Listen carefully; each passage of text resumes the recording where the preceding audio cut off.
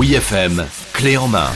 Et donc bonjour Clément. Et donc bonjour Joe. Comment ça va ce matin? Bah idiotement. Et fraîchement également. Parce que il fait froid, il y a plus de saison. Alors, il fait froid en hiver maintenant. Voilà, N'importe quoi. il faut bien le dire, j'ai un caleçon sous mon pantalon. Un caleçon long, je veux dire. Ah, un caleçon long. Et hier, je suis quand même allé, sans vouloir faire de la pub, je suis allé au Vieux Campeur pour m'acheter des chaussettes fourrées. Est-ce qu'on ne serait pas devenu ce qu'on appelle des vieilles personnes? Si, tout simplement. Avec nos petites habitudes. Exactement. Comme par exemple, manger de la frangipane. La frangipane, la galette des rois. Oh là là, tu m'as vu arriver, c'est ça? C'est beau. Ah bah oui, parce qu'on est en janvier, donc à chaque repas, midi et soir, évidemment, c'est la galette. Vous savez comment on l'aime, hein, on l'aime quand elle est bien faite, avec du beurre dedans, tout ça. Tout à fait. Et That's what she said. Voilà.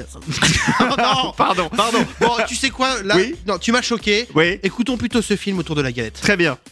Après Game of Thrones, Le Seigneur des Anneaux, Lord of the Rings, C'est pareil les deux là. Viking, Les Chevaliers de la Table Ronde, Camelot. C'est bon, on a compris. Oui bah j'avais plus d'idées.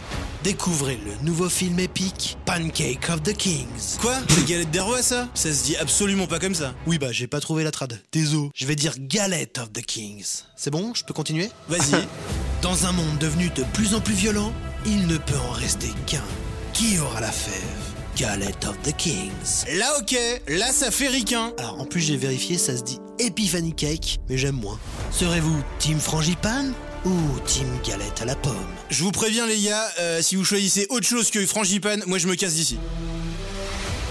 Prenez part de Galette, clin d'œil, à l'affrontement ultime, Galette of the Kings.